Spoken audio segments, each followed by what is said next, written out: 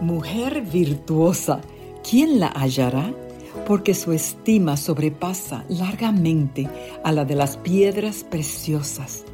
Te saluda Isis España y te invito a disfrutar de este hermoso devocional para damas, escrito por Mónica Díaz. Bienvenidas. Qué alegría saludarles hoy, febrero 19. Nuestra reflexión se titula La amiga ha de mostrarse amiga. Algunos creen que para ser amigos basta con querer, como si para estar sano bastara con desear la salud. Aristóteles. Tendemos a idealizar la amistad y como resultado pagamos un alto precio cuando sufrimos decepciones, pues no todos los que dicen llamarse amigos lo son de verdad. El Nuevo Testamento nos advierte de esta realidad. Jesús, en la parábola del Hijo Pródigo, menciona a esos amigos que, en realidad, están ahí por interés. Cuando no pueden obtener nada de ti, se van. Esta es una experiencia difícil que nos toca vivir. Lo único positivo que obtenemos de ella es que nos enseña a distinguir qué es la amistad de lo que no lo es. Y por tanto, nos ayuda a ser prudentes en la siguiente oportunidad. En el Antiguo Testamento se nos previene contra las falsas amistades. En Jeremías 9, del 4 al 5 leemos: hay que desconfiar hasta del amigo, pues se calumnian unos a otros. Es muy claro el Señor sobre lo que piensa de este tipo de personas. Destruiré por completo al que hable mal de su amigo. Salmo 101:5. ¡Qué fuerte! Como vemos, la discreción es vital en la amistad. Si la otra persona no es discreta con lo que le has contado y lo que ha observado en sus interacciones contigo, no es amiga y tienes derecho a desconfiar.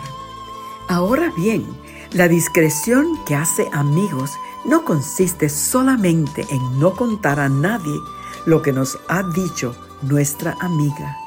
Si, por ejemplo, yo le digo a ella: ¿sabes? Fulanita se está divorciando, su marido le es infiel y además me enteré de que bla bla bla bla. En esa indiscreción de contarle algo privado de una tercera persona que no es mío para contar, también estoy perdiendo su confianza y minando así nuestra amistad.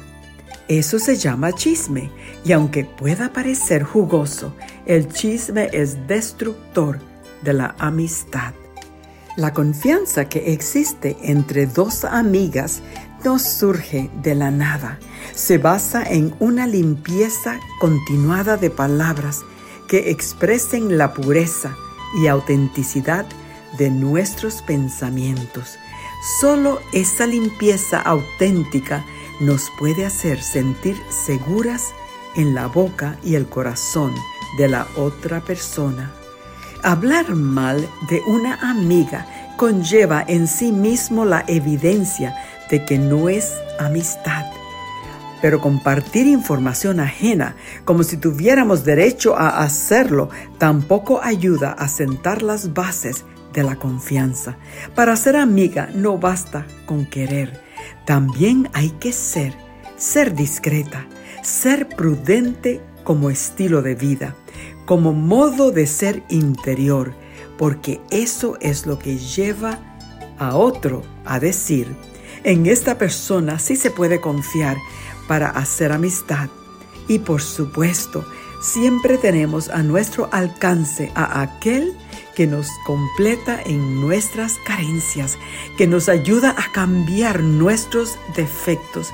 El Espíritu de Dios nos puede dar el dominio propio que es tan esencial en la amistad. Destruiré por completo al que hable mal de su amigo. Salmo 101:5. Que tengas un bendecido día.